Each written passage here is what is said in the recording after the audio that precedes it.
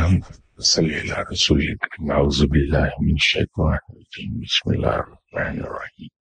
السلام علیکم خواتین و حضرات. پریویس سنڈے سورہ رحمان کے سلسلے میں ہماری گفتگو ہو رہی تھی. سورہ رحمان میں جیسے میں نے عرض کیا تھا کہ چیزیں ایسی ہیں جو اس چیز کی متقاضی ہیں کہ ان پر سیر حاصل گفتگو کی جائے، تو میں روایتی انداز میں تفسیر بیان کرنے کی بجائے ان الفاظ کے بارے میں زیادہ ایمفیسس دے رہا تھا جو اس میں کی ورڈز ہیں، کی پوائنٹس ہیں. اسی ضمن میں لفظ انسان پر بحث ہوئی تھی، اور قرآن پاک اس سورہ میں انسان کو ریفر کیا ہے اللہ تعالیٰ نے. علماء کی اکثریت اس چیز پر متفق ہے کہ شروع کی 3 آیات میں جو انسان کا ذکر بار بار ہے وہاں مراد آپ صلی اللہ علیہ وسلم سے ہے. یہ ہماری ایک نشست میں یہاں بات ہوئی تھی. تو جہاں اللہ تعالیٰ نے انسان کو ریفر کیا، بہت سے علماء کرام کا خیال یہ ہے کہ یہ انسان سے مراد بنی نوع انسان ہے یا حضرت آدم علیہ السلام ہے. لیکن ان 3 آیات کے اندر جہاں اللہ تعالیٰ نے انسان کو ریفر کیا ہے اس سے مراد آپ صلی اللہ علیہ وسلم کی زیادہ قرین قیاس ہے کہ اس سے مراد آپ صلی اللہ علیہ وسلم ہے. کیونکہ ایک تو رب نے کہا کہ ہم نے انسان کو قرآن کا علم عطا کیا، اور تیسری آیت میں اللہ تعالیٰ نے کہا کہ ہم نے انسان کو علم البیان عطا کیا. یہ جو قرآن کا علم ہے یہ رب تعالیٰ سے براہ راست تو آپ صلی اللہ علیہ وسلم ہی کو عطا ہوا ہے، کسی انسان کو نہیں.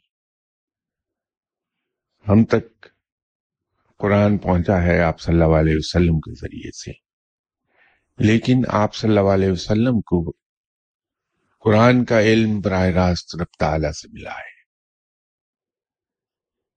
دوسرا اس میں ریفر کیا اللہ تعالیٰ نے علم البیان کو. قرآن کو بیان جس خوبصورتی سے آپ صلی اللہ علیہ وسلم نے کیا ہے وہ آج تک کوئی دوسرا انسان اسے بیان نہیں کر پایا. جیسی کہ میں نے عرض کیا تھا یہاں کسی نشست میں کہ پیغمبر، رسول یا نبی، یہ سب کے سب دنیاوی لحاظ سے امی ہوئے ہیں. ان کے پاس کوئی دنیاوی علم نہیں ہوا، یا یوں کہہ لیجئے کہ انہوں نے کسی دوسرے انسان سے دنیاوی علم نہیں سیکھا. ایسا نہیں کہ رب تعالیٰ کو علم پسند نہیں ہے، ایسی بات نہیں، بلکہ رب تعالیٰ تو علم کو بہت پسند کرتا ہے. اس کے پیچھے جیسے میں نے عرض کیا تھا کہ مصلحت صرف ایک ہی تھی کہ اگر کوئی نبی یا کوئی پیغمبر یا کوئی رسول اپنے ہی جیسے کسی انسان سے علم حاصل کرے گا، انسان میں خود خامیاں ہیں، اس کی عقل میں خامیاں ہیں، اس کے علم میں بھی خامیاں ہیں. کسی انسان کا علم مکمل نہیں ہے، کسی انسان کی عقل مکمل نہیں ہے، اور کوئی شخص خود مکمل نہیں ہے، خطاؤں اور خامیوں کا پتلا ہے. تو اگر کوئی پیغمبر کسی انسان سے کوئی علم حاصل کر لے گا تو اس علم میں خامیاں اور کوتاہیاں، غلطیاں ہوں گی. اور جب کوئی پیغمبر اس علم پر عمل کرے گا تو اس عمل میں بھی خامیاں رہ جائیں گی. وہ زیادہ ڈیزاسٹرس اس لیے ہو جائے گا کہ عام انسان کی غلطی تو شاید اس کی اپنی ذات تک محدود رہے یا اس کے خاندان کو متاثر کرے، لیکن پیغمبر کی خدا نخواستہ اگر کوئی غلطی ہو تو وہ اس کی امت کے لیے دلیل بن جائے گی کہ ہمارے پیغمبر نے ایسا کیا اس لیے ہم ایسا کر رہے ہیں، تو پوری کی پوری قوم غلط ہوتی چلی جائے گی۔ اس لیے رب تعالی نے یہ انتظام کیا کہ اپنے پیغمبروں اور رسولوں کو دنیا کے کسی انسٹیٹیوشن سے علم حاصل نہیں کرنے دیا، بلکہ رب تعالی نے پیغمبروں کو خود علم عطا فرمایا۔ اس لیے کہا یہ جاتا ہے کہ اللہ کا نبی جو کچھ بھی کہتا ہے وہ من جانب اللہ ہے، اس سے سرزد ہونے والا ہر فعل اللہ کے حکم کے تحت ہوتا ہے، اور یوں اس میں خامی یا غلطی نہیں ہوتی، اور اس کی قوم کے لیے دلیل نہیں بنتی وہ خامی۔ خود آپ صلی اللہ علیہ وسلم کے ساتھ 2 مرتبہ یہ واقعہ پیش آیا کہ آپ صلی اللہ علیہ وسلم کے سینے کو کھولا گیا اور اس کو واش کر کے اس میں علم کا نور بھر دیا گیا۔ تو علم البیان جو یہاں ریفر ہوا ہے سورہ رحمان میں، وہ آپ صلی اللہ علیہ وسلم ہی کے لیے کہا گیا ہے، تو انسان سے مراد وہاں آپ صلی اللہ علیہ وسلم ہے۔ اسی طرح ایک بات ڈسکس یہاں کر رہے تھے، اسی سورہ میں لفظ عدل کا آیا ہے کہ ہم نے چیزوں کو عدل پر پیدا کیا۔ اکثر اولیاء کرام اس عدل کو ترازو سے تشبیہ دیتے ہیں کہ ترازو۔ قرآن پاک کی جب کبھی بھی بات ہوئی تو میں ایک عرض کیا کرتا ہوں کہ قرآن پاک کے کچھ معنی تو وہ ہیں جو کتاب میں لکھے ہیں، باقی مخفی معنی ہیں جو کھلتے ہیں اولیاء کرام پر۔ وہ جو بات میں کہتا ہوں اس کی دلیل یہ لفظ عدل ہے جو سورہ رحمان میں استعمال ہوا ہے۔ اس کے ظاہری معنی تو بے شک ترازو ہی کے ہیں کہ جب تم کسی کے ساتھ کاروبار کرو تو اسے ترازو میں کمی بیشی نہ کرو، نہ تو کسی کو دیتے وقت کم تولو، نہ کسی سے کچھ لیتے وقت زیادہ تولو۔ یہ ظاہری معنی ہیں اس کی، اس میں شک نہیں۔ اللہ تعالیٰ نے ہمیں کاروبار کا سلیقہ سکھایا ہے یہ کہہ کے، لیکن در حقیقت اس کے جو مخفی معنی ہیں وہ اتنے سادہ نہیں ہیں کہ اس کو ہم ترازو سے تشبیہ دے کر مطمئن ہو جائیں۔ یہاں استعمال ہونے والا لفظ عدل اپنے اندر بہت سے معنی رکھتا ہے۔ ایک تو اس کے معنی یہ ہیں کہ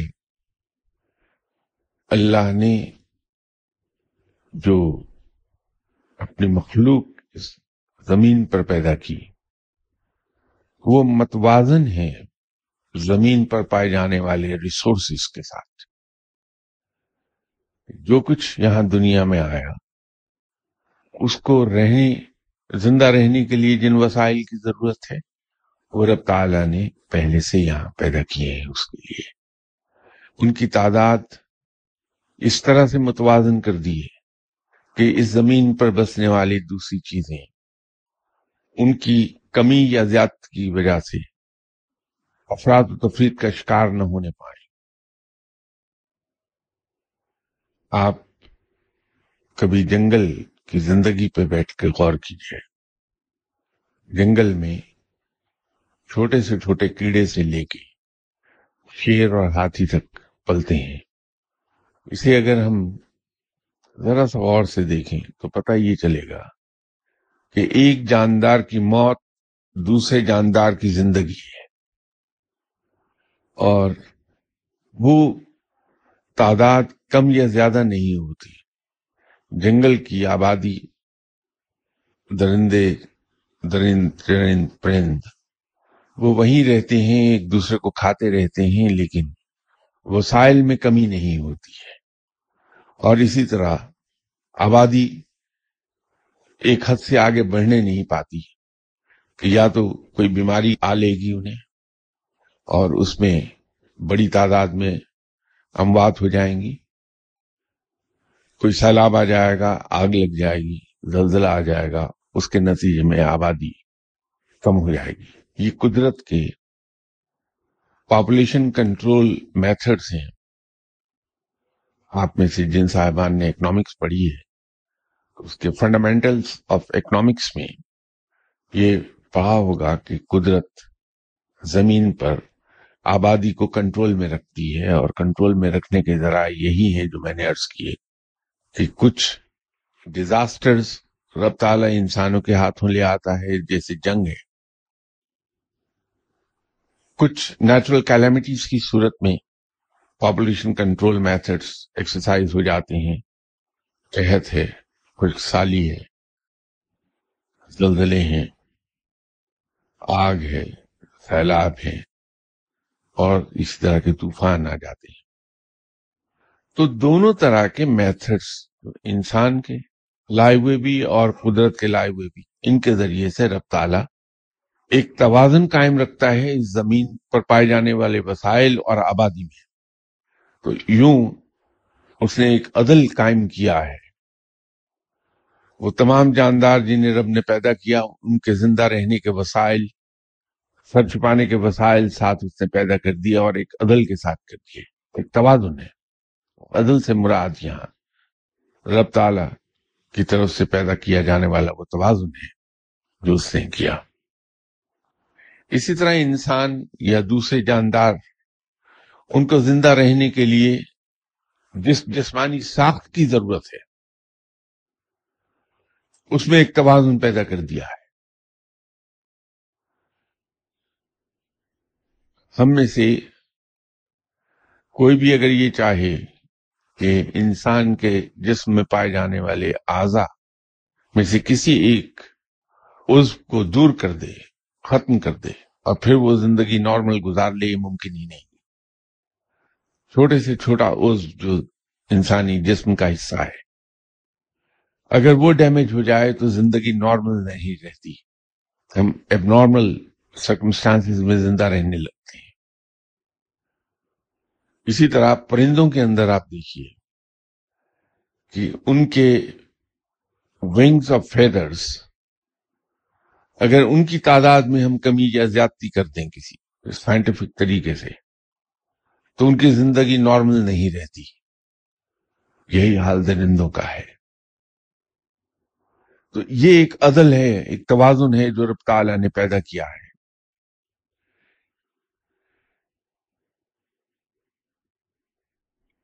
سورہ رحمان میں جو لفظ عدل آیا وہ بمعنی توازن کے ہے، اور ظاہری معنی میں وہ بمعنی ترازو کے ہیں کہ اللہ تعالیٰ نے ہمیں سلیقہ سکھایا. اب یہ جو ترازو جو ظاہری معنی میں ہے، ہم یہ سوچ کے خاموش ہو جاتے ہیں کہ اس سے مراد شاید تولنے کی حد تک ہے.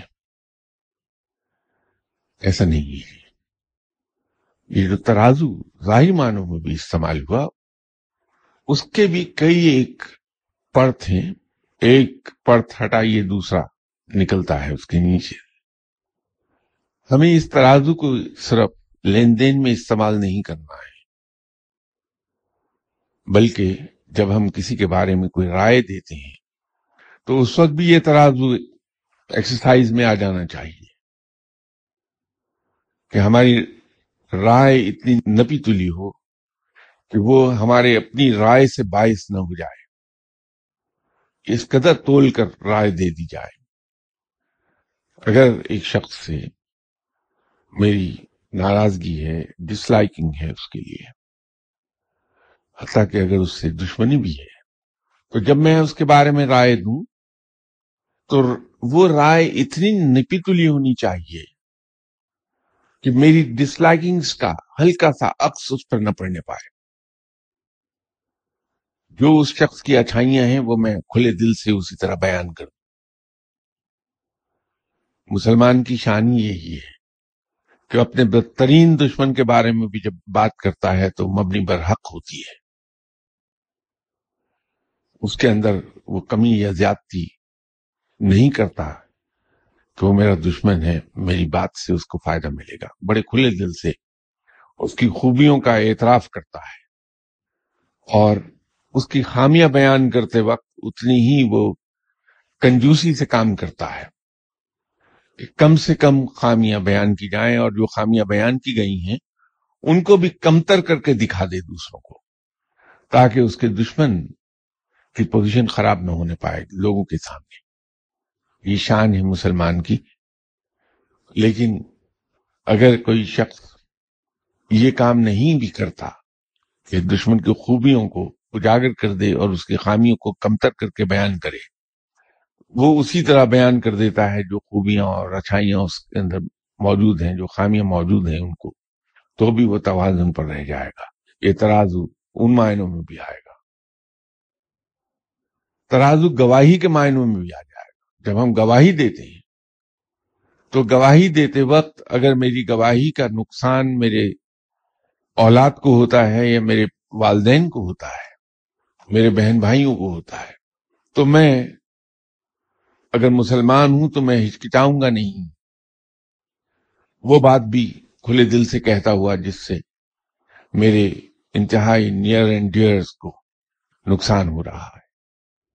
اور اگر میری گواہی سے میرے دشمن کو فائدہ پہنچتا ہے تو میں اس خوف سے اس گواہی کو چھپاؤں نہ کہ میری سچی گواہی دینے سے میرے دشمن کو فائدہ ہو جائے گا۔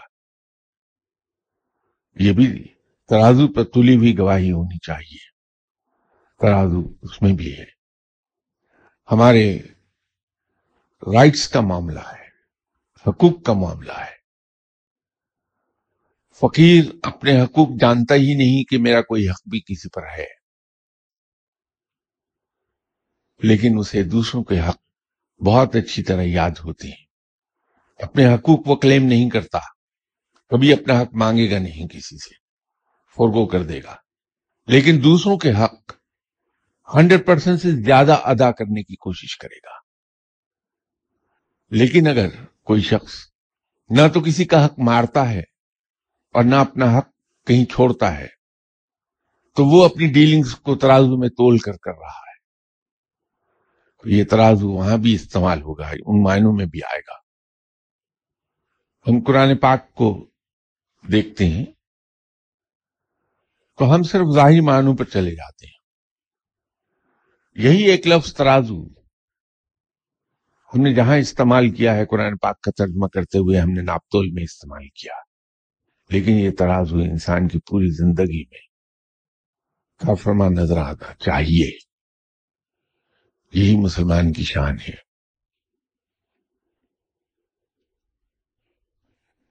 جو شخص اپنی زندگی کے تمام پہلوؤں کو سورہ رحمان میں استعمال ہونے والے لفظ عدل یا اردو میں ترازو کے مطابق ڈھال لیتا ہے کہ نہ کم ہے نہ زیادہ، اس کی زندگی واقعی جنت بن جاتی ہے دنیا میں۔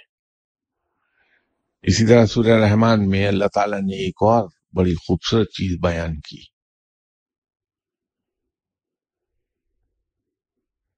اردو میں اس کو ہم یوں کہیں گے کہ کسی چیز پر پروٹیکٹیو شیل چڑھا دیا جائے،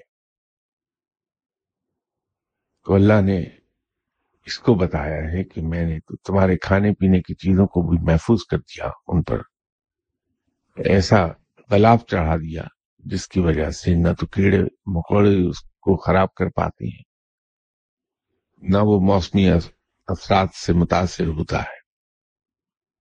اس کے اندر جو انسانوں کے لیے شفا رکھی ہے، فائدے رکھے ہیں، وہ قائم و دائم رہتے ہیں۔ اس موضوع پہ اگلی بار بات کریں گے۔ کچھ سوال کچھ لوگوں نے یہاں رکھے ہوئے ہیں۔ اللہ تعالی نے تمام کائنات کو پیدا فرمایا اور کائنات کو اپنا تعارف رحمان سے کروایا، کائنات کی تمام چیزوں کو اپنا علم دیا، مگر انسانوں اور جنوں کو اپنا علم دے کر کیوں نہ پیدا فرمایا؟ بات یہ ہے کہ یہ کہنا شاید زیادہ درست نہ ہو کہ اللہ نے انسانوں کو اپنا علم عطا نہیں فرمایا۔ اس کا ایک ثبوت تو سورہ بقر میں ہے، سورہ بقرہ میں کہ علم الاسماء عطا فرمایا، جیسے کہ کسی نشست میں نے عرض کیا تھا کہ اولیاء کرام کا اتفاق اس بات پر ہے کہ یہ علم الاسماء در حقیقت میں وہ حروف مقطعات کا علم تھا جو قرآن پاک میں 14 حروف کی صورت میں آئے ہیں۔ اس کے بارے میں اہل علم لوگوں کا اس بات پر مکمل اتفاق ہے کہ یہی 14 الفاظ ہیں جو اس کائنات کے سسٹم کو چلانے میں کوڈ ورڈز کے طور پر کام کرتے ہیں۔ تو رب تعالی نے اگر کائنات کے نظام کے کوڈ ورڈ انسان کو سکھا دیے تو اس نے تو کائنات کا علم عطا کر دیا ہے انسان کو۔ وہ حضرت آدم علیہ السلام کو سکھائے گئے تھے، جیسے قرآن میں بیان کیا ہے، اور ہم سب اولاد آدم ہیں، اور وہ علم جینیٹیکلی ٹرانسفر ہوتا ہے ہمیں۔ دوسری چیز اس کی یہ ہے کہ اللہ تعالی نے آپ صلی اللہ علیہ وسلم کو اس دنیا میں بھیجا۔ آپ صلی اللہ علیہ وسلم سے پہلے تشریف لانے والے انبیاء کرام، ان کو جہاں اللہ نے مخاطب کیا ہے اس خطاب سے پتہ چلتا ہے کہ وہ صرف اپنی اپنی قوم کے لیے اتارے گئے تھے، لیکن آپ صلی اللہ علیہ وسلم کو جہاں مخاطب کیا اللہ تعالی نے رحمت للعالمین ڈکلیئر کیا ہے۔ اور ان عالموں میں، ان جہانوں میں جو مخلوق ہے سمیت جنات کے، آپ صلی اللہ علیہ وسلم ان کے لیے رحمت للعالمین، ان کے لیے رحمت ہیں۔ اور جو پیغام لے کر آئے ہیں آپ صلی اللہ علیہ وسلم وہ کل کائنات کے لیے ہے۔ جنات بھی اسی کائنات کے باسی ہیں۔ اللہ تعالیٰ نے اپنا علم آپ صلی اللہ علیہ وسلم کو سکھایا ہے، آپ صلی اللہ علیہ وسلم پر اتارا ہے، اور آپ صلی اللہ علیہ وسلم کا احسان ہم پر یہ ہے کہ اللہ کا وہ پیغام بین ہی اس صورت میں نہ صرف ہم تک پہنچا دیا بلکہ اس کو پریکٹیکل فارم میں اپنی زندگی میں امپلیمنٹ کر کے دکھا دیا کہ یہ پیغام اس طرح سے امپلیمنٹ ہوگا تم لوگوں کی زندگی میں۔ آپ صلی اللہ علیہ وسلم لائٹ ہاؤس ہیں ہمارے لیے بھی اور جنات کے لیے بھی، اس کائنات میں بسنے والی تمام ذی جان چیزوں کے لیے مثال ہیں، اس کائنات میں بسنے والی تمام ذی جان چیزوں کے لیے۔ تو وہ علم سب کو اویلیبل ہے، پھر اسے محفوظ کر دیا اللہ تعالیٰ نے قرآن کی صورت میں۔ اور اس سے بھی ایک بہتر چیز یہ ہو گئی کہ آپ صلی اللہ علیہ وسلم کی حیات طیبہ محفوظ ہے۔ جب چاہیں اپنے ذہن کے اوراق پلٹ کے یہ دیکھ لیں کہ آپ صلی اللہ علیہ وسلم نے اس ایک پرٹیکولر ایشو پر کیا عمل فرمایا تھا، اس کی نظیر مل جائے گی آپ صلی اللہ علیہ وسلم کی حیات طیبہ میں۔ تو وہ علم ہی تو ہے۔ علم کیا ہے؟ معلومات اور علم میں صرف اتنا سا فرق ہے کہ وہ چیز جو ہم سیکھتے ہیں اگر وہ ہمارے رویوں کو بدل نہ سکے، ہماری زندگی کے چلن کو نہ بدلے، تو وہ معلومات ہیں۔ اور وہ ہر چیز جو ہم سیکھیں اور اس کو اپنی زندگی میں امپلیمنٹ کر لیں اور اس سے ہمارے زندگی کے رویے تبدیل ہو جائیں، وہ علم ہے۔ اسی لیے قرآن اتارا بھی گیا اور اس کے ساتھ آپ صلی اللہ علیہ وسلم کی حیات طیبہ کو ایک پریکٹیکل فارم میں پیش کر دیا اللہ تعالیٰ نے، ہمارے لیے نمونے کے طور پر اسے قائم کر دیا۔ وہ اسی لیے کہ اگر ہم اس کی پیروی کر لیں گے تو ہمارے زندگی کے بارے میں رویے تبدیل ہو جائیں گے۔ تو جس چیز سے ہماری زندگی کے رویے تبدیل ہو جائیں وہ علم ہے. تو یہ سمجھنا شاید زیادہ حقیقت کے قریب نہیں ہوگا کہ اللہ تعالیٰ نے انسانوں کو اور جنات کو علم نہیں دیا. اللہ نے نہ صرف علم دیا بلکہ اس کا نمونہ بھی اللہ تعالیٰ نے قائم کر دیا آپ صلی اللہ علیہ وسلم کی حیات طیبہ کی صورت میں.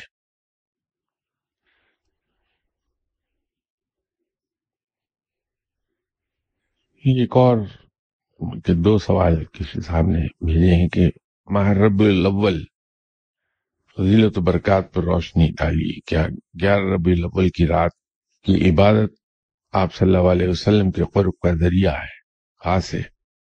میلاد منانا کیسا ہے؟ کیا اس کی کوئی خاص فضائل و برکات تھی اور کس طرح منانا چاہیے؟ ربیع الاول کے خصائل، اس کی فضیلت اور اس کی برکات کے بارے میں یہاں کافی سیر حاصل بحث ہوئی ہے. اگر وہ ریکارڈڈ گفتگو نکال سکیں آپ تو اس میں ربیع الاول کے بارے میں گفتگو مل جائے گی، رجب کے بارے میں بھی، شعبان کے بارے میں بھی، رمضان کے بارے میں بھی. بجائے اس کے کہ اس کو میں دوبارہ سے دہراؤں اور جو لوگ یہاں پرانے تشریف لانے والے ہیں ان کا وقت ضائع ہوتا رہے گا، اس گفتگو کو سن لیجئے. اس میں بہت تفصیل سے بیان کیا گیا ہے. میلاد منانے کی جہاں تک بات ہے، بہت سی جگہوں پر سوال اٹھا ہے، بلکہ ایک مرتبہ 12 ربیع الاول پر میں یوکے ہی میں تھا، تو وہاں ایک مسجد میں مجھے بلوایا گیا تھا 12 ربیع الاول کے روز، اور مسلک کے لحاظ سے ان چیزوں پہ کچھ زیادہ توجہ نہیں دیتے. میں نے وہاں بھی ان سے یہ ایک بات عرض کی تھی کہ 12 ربیع الاول کا منانا یا نہ منانا یہ انسان کا ایک ذاتی فیصلہ ہے. اگر ایک صاحب کی 7 اولادیں ہیں اور وہ صاحب دنیا سے چلے جاتے ہیں، ایک بیٹا ان کے دنیا سے چلے جانے کے بعد بھی اپنے والد کی سالگرہ مناتا ہے، یہ کہہ کے کہ میں اپنے والد کی پیدائش کے دن اللہ کا شکر ادا کرنا چاہتا ہوں کہ اللہ تعالیٰ نے اس دن میرے والد کو پیدا کیا جو اتنے اچھے باپ تھے کہ جنہوں نے اپنے خون پسینے کی کمائی سے ہمیں پالا پوسا، ہمیں پروٹیکشن پرووائڈ کی، ہمیں ہر گرم سرد سے بچایا ہے. ایک بیٹا یہ کہتا ہے کہ ان کے لیے قرآن پڑھ کر ان کی روح کو ایصال ثواب کر دیا جائے. ایک بیٹا کہتا ہے کہ نہیں، دنیا میں آئے تھے چلے گئے، ان کی اب سالگرہ منانے کا کیا فائدہ. تو یہ اپنی تھنکنگ کی بات ہے. اس کے لیے نہ تو کوئی قانونی دلیل لائی جا سکتی ہے، نہ کوئی شرعی دلیل. یہ صرف اپنے جذبے کی بات ہے اور احسان مندی کے جذبے کی بات ہے، شکر گزاری کا جذبہ ہے. اس میں منانا نہ منانا یہ انسان کا ایک ذاتی فیصلہ ہے، اس کو ذاتی ہی رہنا چاہیے.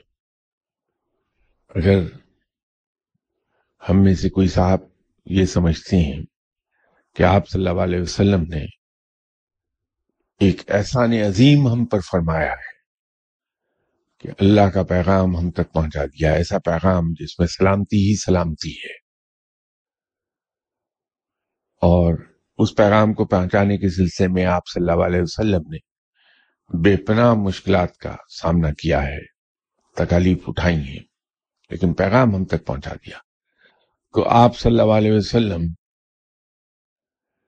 کا یہ فعل ایسا ہے کہ ہمیں دل سے ان کا شکر گزار ہونا چاہیے، ان کا احسان مند ہونا چاہیے، اور اس احسان مندی کا اظہار ایک تو ہم درود شریف پڑھ کر کرتے ہیں کہ ہم شکر گزار ہوتے ہیں آپ صلی اللہ علیہ وسلم کے، اور اس شکر گزاری میں ہم سلام اور درود بھیجتے ہیں آپ صلی اللہ علیہ وسلم پر، اور دوسرا یہ ہے کہ آپ صلی اللہ علیہ وسلم کی دنیا میں تشریف آوری کے دن آپ کی سالگرہ اس طرح مناتے ہیں کہ اس میں خوشی کا عنصر ظاہر ہوتا ہے.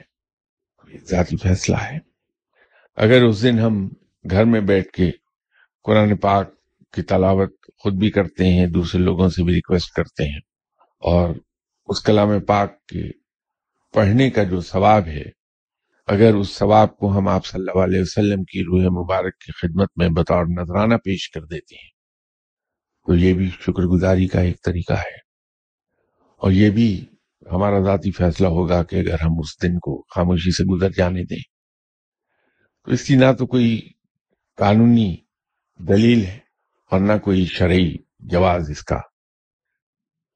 کی فیور میں یا اس کے اگینسٹ شرعی جواز نہیں لایا جا سکتا. صرف یہ ذاتی جذبے کی بات ہے کہ کوئی کس طرح منانا چاہیے. 12 ربیع الاول کے فضائل برکات کی اگر بات ہم کرتے ہیں تو صاحب اس دن کی فضیلت تو بہت ہے جو مجھ جیسا امی اور گناہگار شاید بیان نہیں کر پائے گا، لیکن ایک ضرور میں کہہ سکتا ہوں، اس کی فضیلت کس درجے کی ہے یہ تو مجھے نہیں پتا، یہ کوئی نیک آدمی جانے گا، لیکن یہ میں ضرور جانتا ہوں کہ وہ دن سب سے افضل ہے جس دن آپ صلی اللہ علیہ وسلم دنیا میں تشریف لے آئے، اور وہ مقام بہت خوش نصیب ہے جہاں آپ صلی اللہ علیہ وسلم کا ذکر مبارک ہو اور جہاں آپ صلی اللہ علیہ وسلم پر درود و سلام بھیجا جاتا ہو. میں تو ایک یہی جاہلانہ رائے ہے جس کا اظہار کر پاؤں گا، کیونکہ اس سے زیادہ میں سمجھتا ہی نہیں چیزوں کو. اس کی فضیلت میرے نزدیک تو یہی ہے سب سے زیادہ کہ یہ وہ دن ہے جس دن آپ صلی اللہ علیہ وسلم اس دنیا میں اتارے گئے تھے.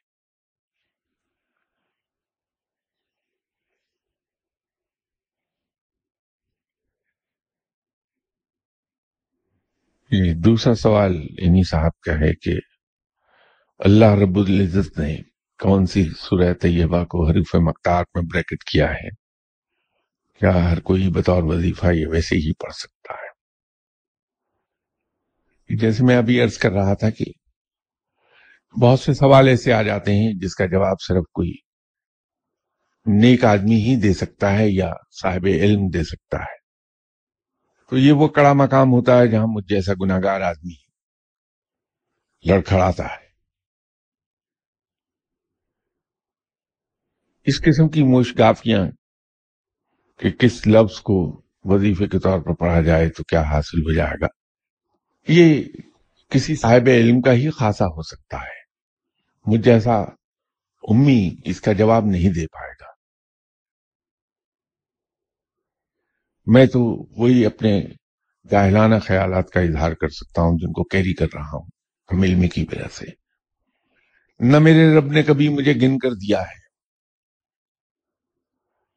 جو میں اس کا ذکر گن کر کروں، نہ میرے رب نے کبھی میرا استحقاق دیکھا کہ میں اس چیز کا مستحق ہوں یا نہیں ہوں. بغیر میرے کسی چیز کے استحقاق کے کھلے ہاتھ سے وہ عطا فرماتا ہے. تو میں یہ دیکھ کر کیوں پڑھوں کہ اس وظیفے سے مجھے کیا فائدہ ہوگا؟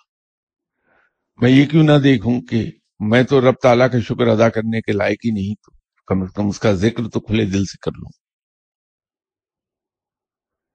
میری جو جاہلانہ عقیدت ہے وہ تو یہ کہتی ہے کہ اللہ کی زبان سے ادا ہوا ہر لفظ قرآن پاک الف لام میم سے شروع ہو کے ناس تک اللہ کا کلام ہے، اسی کا اتارا ہوا کلام ہے. تو اللہ کا ایک ایک لفظ جو اس نے کہا ہے وہ بہت افضل ہے. میں اس کے کسی لفظ کو بھی بار بار اگر دہرانے لگوں تو ہر ایک کی فضیلت ایسی ہی ہے، کیونکہ وہ بھی رب ہی کا اتارا ہوا لفظ ہے. تو حروف مقطعات ہی کیوں؟ رب نے تو کبھی یہ نہیں دیکھا آج تک مجھے عطا کرتے ہوئے کہ میں نے کبھی نماز بھی پڑھی ہے یا نہیں پڑھی. رب نے کبھی یہ نہیں دیکھا مجھے نوازتے ہوئے کہ میں کتنا سرکش ہوں، نہ صرف گناہگار ہوں بلکہ سرکشی کرتا ہوں، اس سے ہر وہ کام کرتا ہوں جس سے اللہ نے منع کیا ہے، اور ہر اس کام سے دور بھاگ جاتا ہوں جس کی تلقین اللہ نے کی ہے۔ تو رب نے تو مجھے عطا کرتے ہوئے، نوازتے ہوئے کبھی یہ نہیں دیکھا، تو پھر میں اس کو یاد کرتے وقت اس قصے میں کیوں پڑھوں کہ اس لفظ کی فضیلت بہت ہے اور اس لفظ کی فضیلت کم ہے؟ نہ میرا علم اتنا وسیع ہے کہ میں اللہ کے ادا کیے ہوئے، اللہ کے کہے ہوئے، اللہ کے اتارے ہوئے، اس کے بھیجے ہوئے الفاظ کو تول سکوں کہ کون سا لفظ زیادہ فضیلت رکھتا ہے اور کون سا لفظ کم فضیلت رکھتا ہے۔ اس کے لیے علم کی جس خزانے کی ضرورت ہے، میں تو اس کے قریب سے بھی کبھی نہیں گزرا۔ اللہ نے کبھی مجھے دیتے وقت یہ نہیں دیکھا کہ میں نے اس کا سجدہ شکر کبھی ادا کیا بھی ہے یا نہیں، وہ دیتا ہی چلا جاتا ہے اور بے حساب دیتا ہے۔ تو پھر میں اس کو یاد کرتے وقت یہ کیوں دیکھوں کہ یاد کرنے والے الفاظ کیا ہیں کیا نہیں۔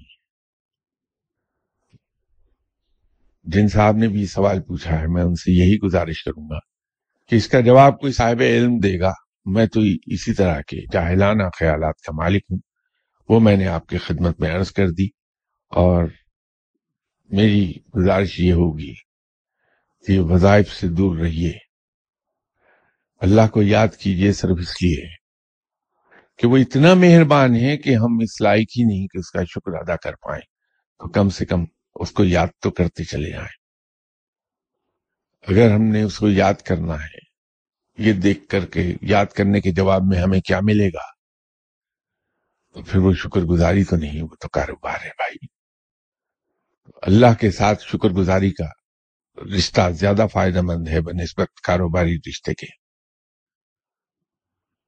اللہ تعالی ہم پر رحم فرمائے کہ کبھی ہم سے وہ کاروباری رشتہ جوڑ لے، ہم ایک قدم نہیں چل پائیں گے، گھاٹے کا سودا ہے، اس سے دور رہیے، اس سے صرف غلامی کا رشتہ جوڑ لیجئے کہ تو آقا اور میں تیرا غلام، میں تو تیری غلامی کرتا رہوں گا، باقی مجھے پالنا تیرا کام ہے، میں نہیں اپنے لیے کچھ کر سکتا، تو مجھے اس طرح پال جس طرح تیری شان ہے۔ اس سے زیادہ ہم اس سے کچھ کہہ نہیں سکتے۔ آپ لوگ نیک ہیں، یقیناً کہہ سکتے ہوں گے، لیکن مجھ کو اپنے گناہ یاد ہیں، میرے سامنے ہیں، مجھ کو معلوم ہے کہ میرے نامہ اعمال پر کالے رنگ کا برش ایک پھرا ہوا ہے، وہاں کہیں سفیدی کا ایک ذرہ کہیں مجھے نظر نہیں آتا اپنے نامہ اعمال میں، وہ اتنا سیاہ ہے، صرف گناہ ہی گناہ ہے۔ تو میں رب سے کیا کہوں گا سوائے اس کے کہ اس کو یہ کہتا جاؤں کہ یا باری تعالیٰ، بہت برا ہوں لیکن ہوں تیرا غلام ہوں، اور تو میرے ساتھ اپنے شایان شان ہی سلوک کر دے، مجھے معاف کر دے جو کچھ میں نے کیا، تو معاف فرمانے والا ہے، تو رحم کا معاملہ کرتا ہے ہر ایک کے ساتھ، میرے ساتھ بھی تو رحم کا معاملہ فرما دے۔ انشاءاللہ تعالی اگلی اتوار ملاقات ہوتی ہے۔